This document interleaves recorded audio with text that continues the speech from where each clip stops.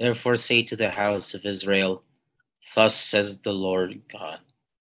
For it is not for your sake, O house of Israel, that I am about to act, but for the sake of my holy name, which you have profaned among the nations to which you came, and I will vindicate the holiness of my great name, which has been profaned among the nations, and which you have profaned among them.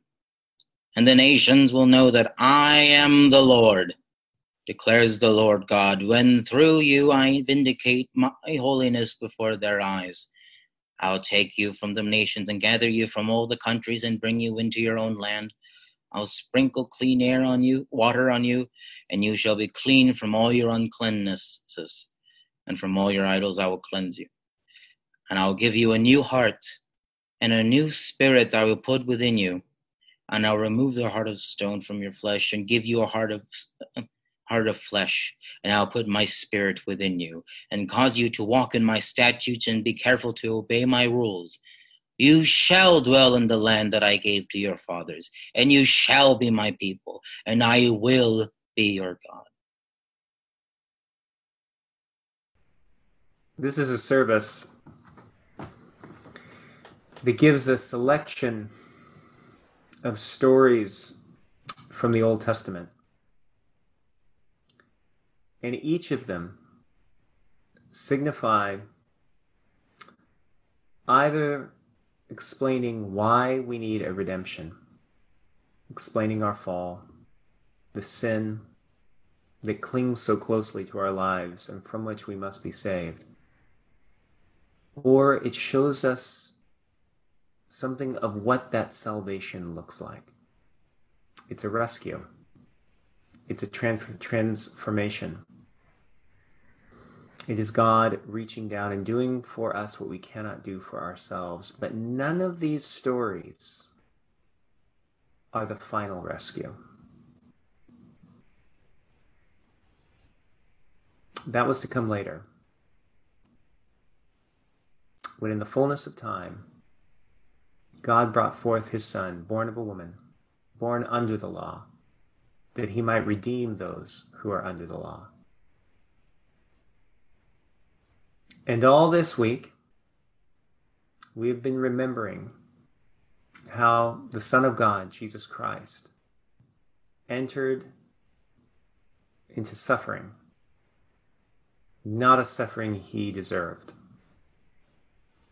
but a suffering and a punishment that we deserved and that we earned. And he entered into the darkness as the light of the world to rescue us from our sin. And so now we're going to pause and we're going to be quiet and we're going to remember the cross and the passion of Jesus Christ.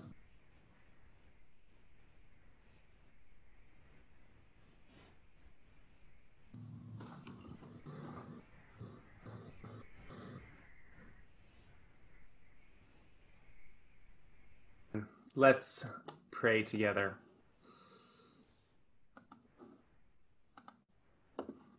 Let's pray. Father in heaven, we thank you so much for this night and all that it means. And we ask for your Holy Spirit as we consider your word. And we ask that you would make yourself very vivid to us, that you would make the victory of the cross, the victory of the resurrection of Jesus Christ very, very vivid to us. And Father, we ask that you will lead us to a true renewal in our walk with you. And we ask this in Jesus' name. Amen. Amen. Well, friends, it's wonderful to see you tonight. If you would, please turn back to page 10. We're going to look just a little bit at that Ezekiel reading. This is a very exciting night. It ended up being an extremely exciting night in the Saladin home because in the other room, as many of you saw, there was great excitement when all the lights came on, in part because a fan also came on with those lights, which caused remarkable things to happen with the candles. So It was exciting. Anyways, friends, this whole service of Easter Vigil is designed not just to show us the excitement that can happen through a candle, but important as that may be, but rather it's, as I was saying before, it's to trace through the Bible this theme of salvation, rescue, restoration, and how that theme of rescue and restoration, it happens in all kinds of little ways through the Bible. They weren't little at the time. Rescue through the Red Sea, rescue from Egypt. These are big things in the moment, but they culminate not in themselves, but in the resurrection of Jesus Christ. The resurrection of Jesus Christ is the culmination of the entire Bible. And the resurrection of Jesus that we remember tonight and that we celebrate so wonderfully tomorrow is, and this is obvious, it's all about a transformation. It's about Jesus's body, which is dead and really dead, going from that to Jesus's body being alive and really alive. And it's an unprecedented transformation that we remember this night and tomorrow, and that we live in light of. But here's what I want to do tonight. I want to make a connection between Jesus's resurrection and our inward transformation. Jesus's resurrection is the basis for our transformation now. Now, usually, very often when we talk about how Jesus' resurrection impacts Christians, we think about something that's going to happen in the future. We think about life after death. We're going to die, then we're going to be with the Lord, and the Lord is going to give us new resurrected bodies in the future. And that is absolutely true and part of Christian hope, fundamental to it. However, tonight, I want to show you a transformation that has to happen now in us. And that's what the Ezekiel reading is all about. Page 10. In that Ezekiel reading, God looks at Israel, his people, the religious people of his day, and he says, Israel, despite the fact that you're religious, despite the fact that you call on me and name me and all of those sorts of things, actually, Israel, you're spiritually dead. Your hearts are dead. Your hearts are stone cold dead. However, says God in that reading, the day is coming when I'm going to take those stone cold dead hearts and I'm going to transform them.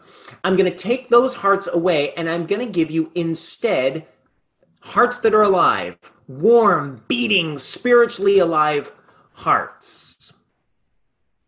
Now, what I want to show you tonight, Emmanuel, is that we experience Jesus' resurrection first when God gives that new life to our hearts. And I want to explain a little bit more what I mean by that. Think about Ezekiel. Let me set the scene. When Ezekiel was writing hundreds of years before Jesus, Israel had just experienced the worst disaster crisis in its history. There's a lot of history there, but we read about how God rescued Israel from Egypt. And then hundreds of years passed, and Israel increasingly rejected God, despite the fact that God had rescued them from slavery.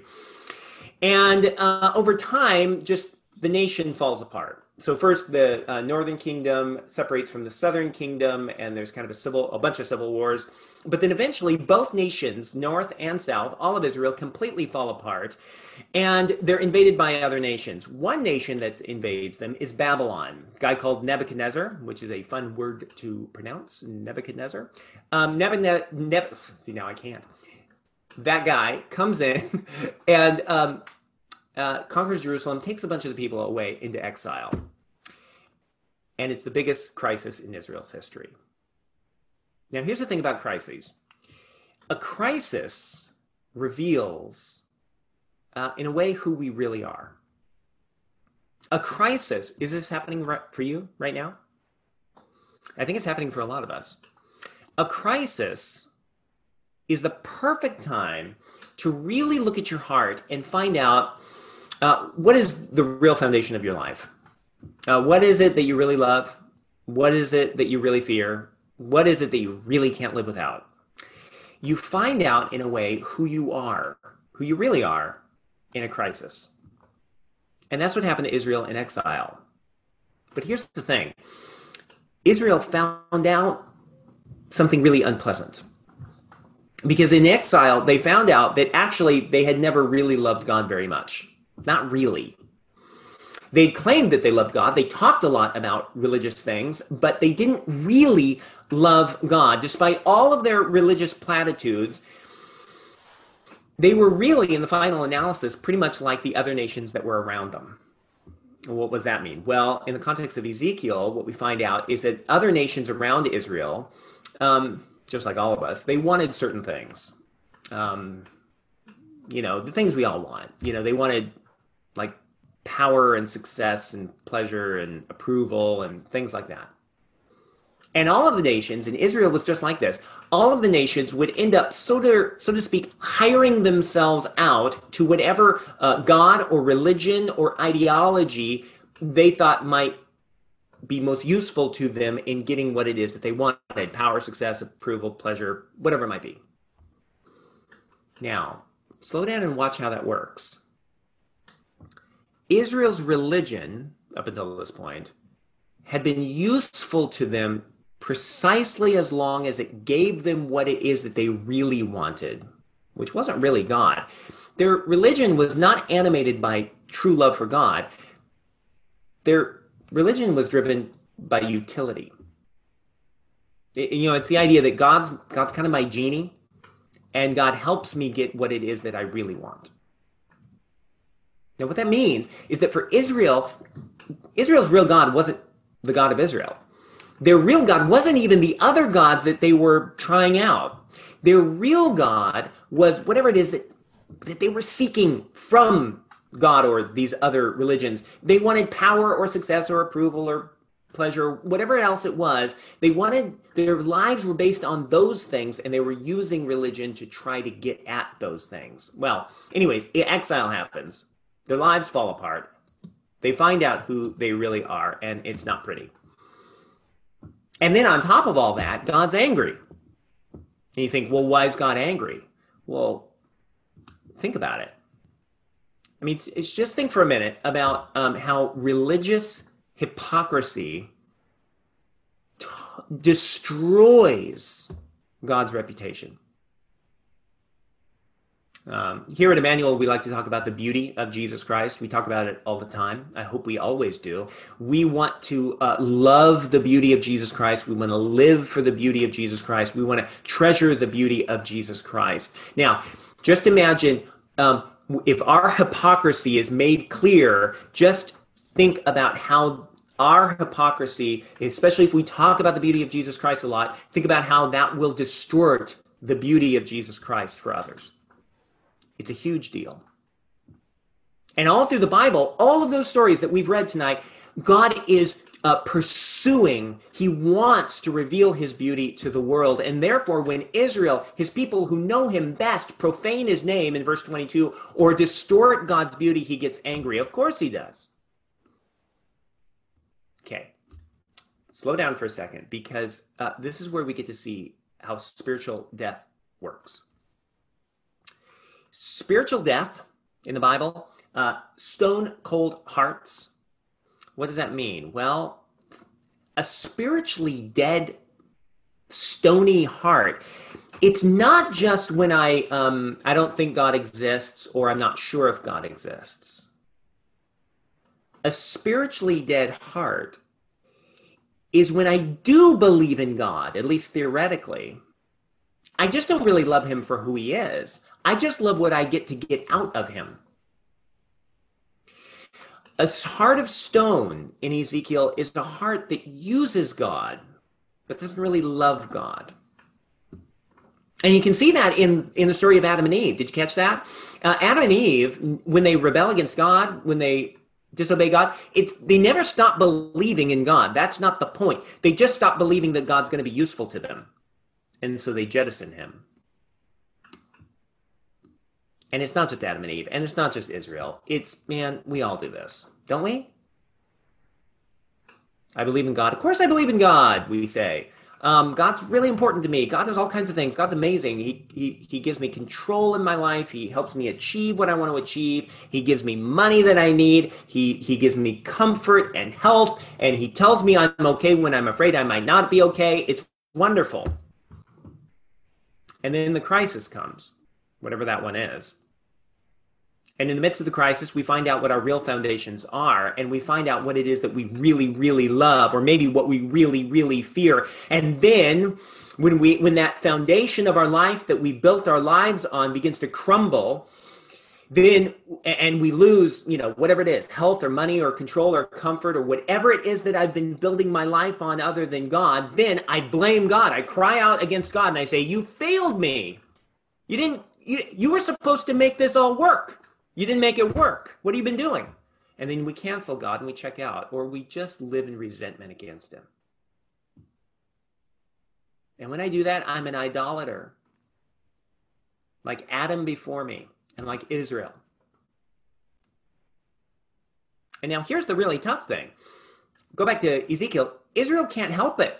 Like, they can't stop having a stone cold heart. And even when they find out the reality of their own heart, even in exile, when they're like, man, we got to do something about this.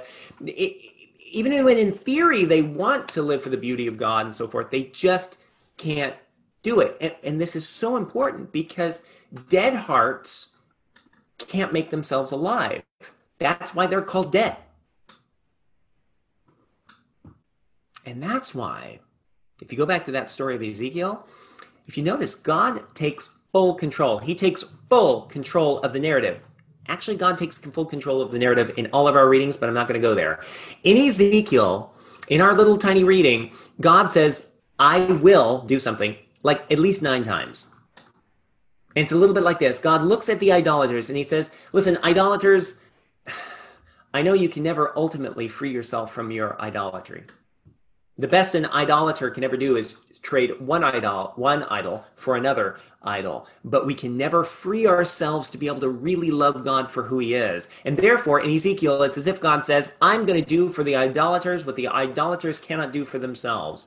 And I'm not going to do it because they deserve it. They don't deserve it. I'm going to change them and transform the idolaters because I'm committed to revealing my name and my beauty to the world. And that brings us to Jesus. Why does that bring us to Jesus? Here's why.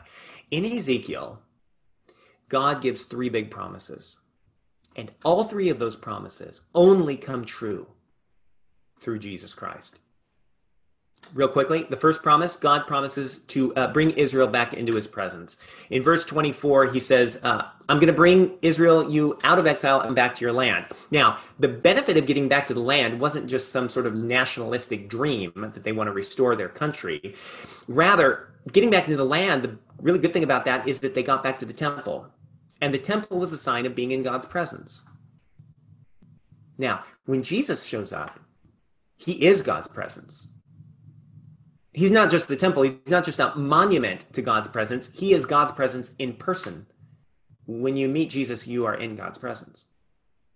First promise. But then the second promise, verse 25 of Ezekiel, God promises to clean Israel, forgive them, give them full amnesty for their sin, all the ways that they distorted God's name and distorted his beauty and offended God. And that's exactly what Jesus did on Good Friday, when Jesus took our guilt upon himself. And he took the penalty of our idolatry upon himself. And he gives us his righteousness. Not because we deserve it, we don't. Not because God's obligated to show us that mercy, he's not. But because saving idolaters is the best way for God to display the glory of his name and the beauty of his name.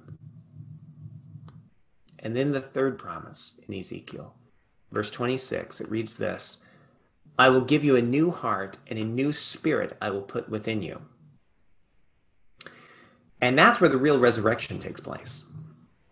Or that's where the resurrection comes into the story. Because just like Jesus' body goes from being dead, really dead, to alive and really alive, so when God fulfills this promise to us, God gives us his Holy Spirit, and our hearts go from being dead, really dead, to alive, really alive.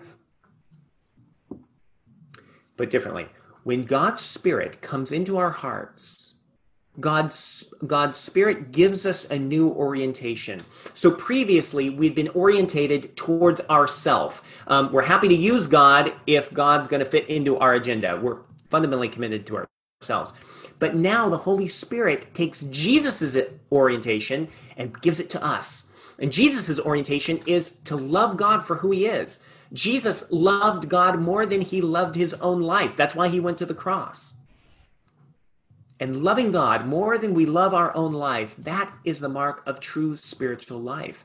That's the mark of a heart that's really fully spiritually alive. And that's an orientation to love God more than we love ourselves. Nobody can work that up. You can't resolution that into existence. Jesus is the only human who has ever had that orientation, naturally. But through the Holy Spirit, through grace, Jesus can impart that orientation to us. It's a new heart. And it's the first way we experience the resurrection of Jesus Christ now. And tonight, on this night of the resurrection of Jesus Christ, Emmanuel, I want to know, has God given you that new heart? All the time I pray for Emmanuel and I pray, Lord, will you give us deep transformation, not surface transformation, not just religion, but deep transformation. And this is how it happens. So Emmanuel, is God working that in us? Is he? Now, let me point something out, because Jesus' resurrection was instant. He went from death to life in a blink of an eye, somewhere on this night. The gift of a new heart is both instant and gradual at the same time. Because when you surrender your life to Jesus Christ, Jesus instantly overturns your heart. There's a regime change that happens in our hearts so that self is dethroned and Jesus is enthroned. But then there's a long story of gradual Jesus growing that heart gradually. And that takes the whole of the Christian life. But I want to know, do you sense that beginning and growing? Do you sense a growing knowledge of your idols, the areas of your life that you depend on and that you build your foundation on that's not God? Do you know them? Do you have a growing dissatisfaction with them? Do you find within yourself a growing desire to know Christ and love Christ and live for Christ and worship for Christ? And I ask those questions because when the Holy Spirit works in you a new heart, he'll start by diagnosing your idols. He'll show you what you're really after in life. And maybe that's what's happening for some of us in the midst of this crisis. And then the Holy Spirit will break those idols. The Holy Spirit will make life serving those idols other than God, he'll make that just untenable, unbearable. And as the idols break, you'll find that Jesus is your only option. Is that what God's doing in you right now?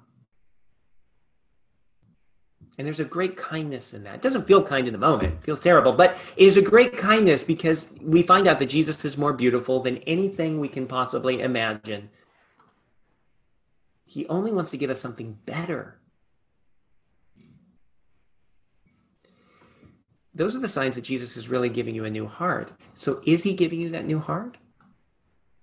And even if you're here, if you're not sure, you're like, I don't know. And I don't even know if I want it. Let me ask you this. Can you give your consent to Jesus to start that work, to start that transformation in you? Can you give your consent to Jesus to deepen that work further than it is right now? Now, in just a minute, we're going to renew our baptism promises. And in our baptism, if you've been baptized, God offers to do all of these things. He offers to give us a new heart. And baptism implies that you're saying yes to that work. And that's part of what faith is. Faith isn't just a blind jumping off anything. Faith is giving consent to God for him to do the deep work in you. Will you give your consent? We're going to practice now. It's how we end the service. We're going to practice giving our consent to Jesus to do that deep heart change work. Human resolutions are never going to make it work. You're never going to get anywhere. Only God can do this. But these promises are a way of renewing our consent, saying, yes, Lord, I need that new heart, and I need the new heart to grow larger. Will you do it? Let's practice.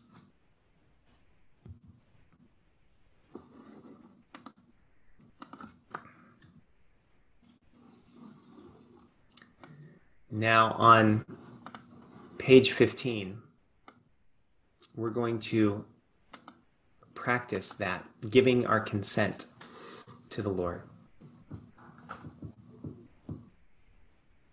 The Lord be with you. And with your spirit. Let us pray. O God, you made this most holy night to shine with the glory of the Lord's resurrection. Stir up in your church, in Emmanuel Church, and everyone here, that spirit of adoption, which is given to us in baptism, that we, being renewed both in body and mind, may worship you in sincerity and in truth through Jesus Christ our Lord, who lives and reigns with you in the unity of the Holy Spirit, one God, now and forever. Amen. Through this Paschal mystery, this Passover mystery, this mystery of Jesus's suffering and passion, through this mystery, my dear friends, we are buried with Christ by baptism into his death and raised with him to newness of life. I call upon you, therefore, now that our Lenten observance is ended, to renew the solemn promises and vows of holy baptism, by which we once renounced the devil and all his works, and promised to serve God faithfully in his one holy Catholic and Apostolic Church. And I invite you, as Natalie will voice the bold, as she's been doing all evening, but I invite you to give voice yourself and to give your consent to renouncing sin and the devil and your own self, and saying yes to Jesus Christ as your Savior and as your Lord.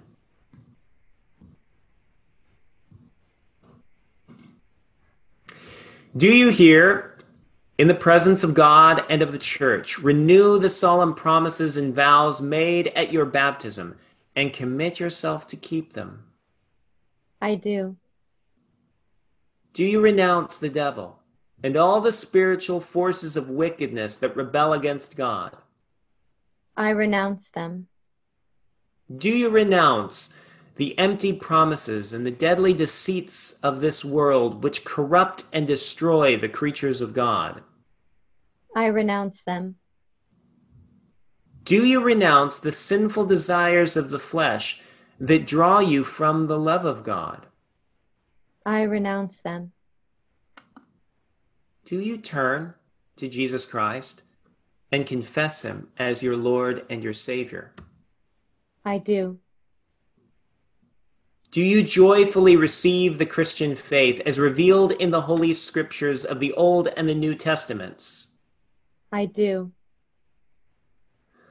Will you obediently keep God's holy will and commandments and walk in them all the days of your life? I will, the Lord being my helper. Let us now reaffirm our faith in the words of the ancient baptismal confession, the Apostles' Creed. Do you believe and trust in God the Father? I do. I believe in God, the Father Almighty, creator of heaven and earth. Do you believe and trust in Jesus Christ? I do. I believe in Jesus Christ, his only Son, our Lord. He was conceived by the Holy Spirit and born of the Virgin Mary. He suffered under Pontius Pilate, was crucified, died, and was buried. He descended to the dead. On the third day he rose again. He ascended into heaven and is seated at the right hand of the Father. He will come again to judge the living and the dead. Do you believe and trust in the Holy Spirit? I do. I believe in the Holy Spirit, the Holy Catholic Church, the communion of saints, the forgiveness of sins, the resurrection of the body, and the life everlasting. Amen. Let us pray. Almighty God, you have built your church upon the foundation of the apostles and prophets, Jesus Christ himself being the head cornerstone. Grant us to be joined together in unity of spirit by their doctrine, that we may be made a holy temple acceptable to you. And Father, I pray for every one of us that on this night of resurrection, will you impart that work which none of us can create, and none of us can achieve, and none of us can make happen?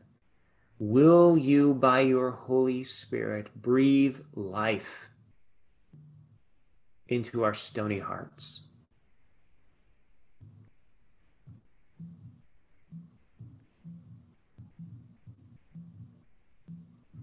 Oh God, we don't want to just speak of resurrection. We want to taste it.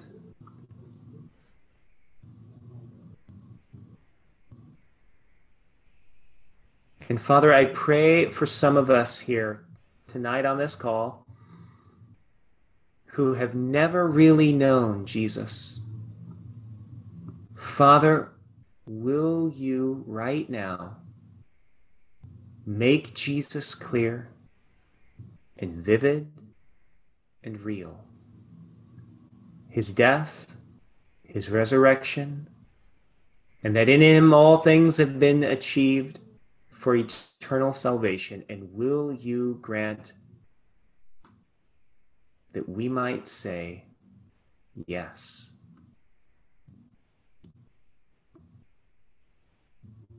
And I pray for those of us who have been wandering away. Fetch us home now by the power of your Holy Spirit.